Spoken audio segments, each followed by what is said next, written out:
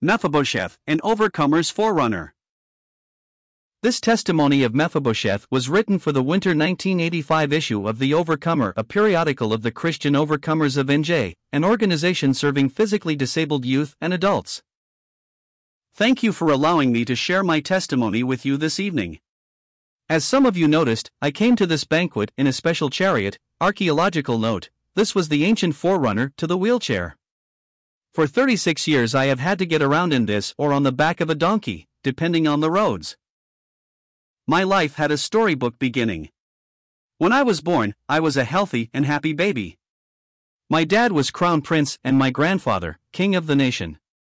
They named me Merib-Baal, contender against Baal, because they wanted me to grow up to love the Lord God of Israel and fight against Baal, a false god of our Canaanite and Philistine neighbors.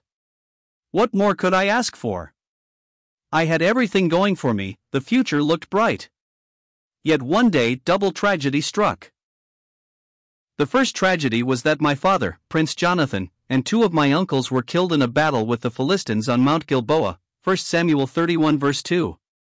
During the same battle my grandfather, King Saul, committed suicide and soon after the Philistines mutilated his body, 1 Samuel 31 verses 4 and 9, 10. The second tragedy occurred when news of the defeat reached the palace. My nurse picked me up and started to flee but accidentally dropped me, leading to a paralysis of the lower legs. The doctors did all they could, but to no avail. The diagnosis was permanent paralysis. I would never walk again.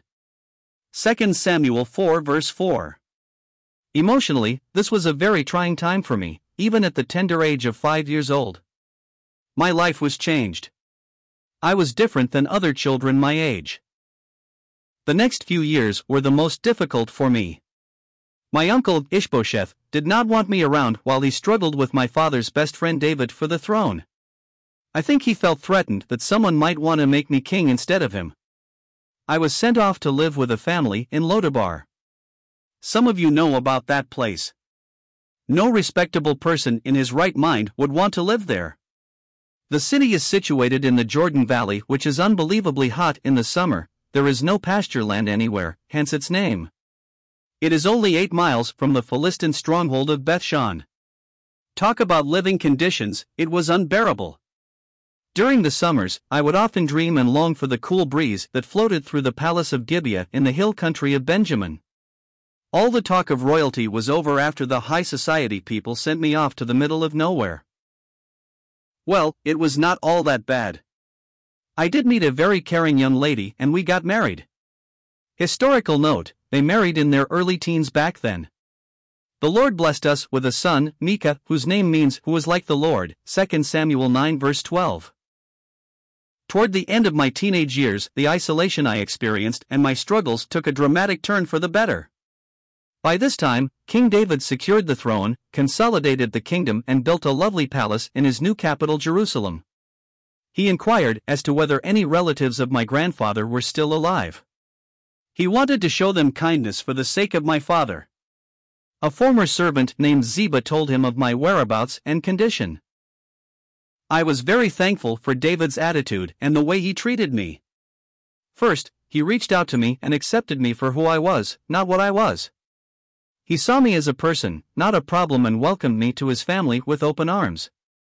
Second, David did not pamper me or spoil me even though I ate at his table. He gave me the responsibility of administering the land and servants that formerly belonged to my grandfather. To this day, I am an active contributing member of this society, 2 Sam 9. Some of you are probably wondering how I got my nickname Mephibosheth, which means exterminating the idols. After I settled in Jerusalem, I got involved in spiritual things. I could not move fast, but I could move, so I would go around smashing idols of Baal and other pagan gods which were in the shrines on the hilltops in the kingdom. Then I would try and turn the hearts of the people back to the Lord God of Israel, Deuteronomy 11 verses 8 to 32. Mind you, I had the full backing and blessing of the king when I did this. My paralysis slowed me down, but did not stop me. I am still involved in the work of the Lord, even with my handicap. I would like to close with the words of a song with which you are all familiar. It was written by King David when he fled from his rebellious son Absalom. Humanly speaking, David has lost everything. I think we can all relate to that experience sometime in our life. Through the trying time, David could still say, "The Lord is my shepherd, I shall not want. He makes me to lie down in green pastures. He leads me beside still waters. He restores my soul. He leads me in the paths of righteousness for his name's sake. Yeah, though I walk through the valley of the shadow of death, I will fear no evil, for you are with me. Your rod and your staff, they comfort me. You prepare a table before me in the presence of my enemies. You anoint my head with oil, my cup runs over. Surely goodness and mercy shall follow me all the days of my life, and I will dwell in the house of the Lord forever."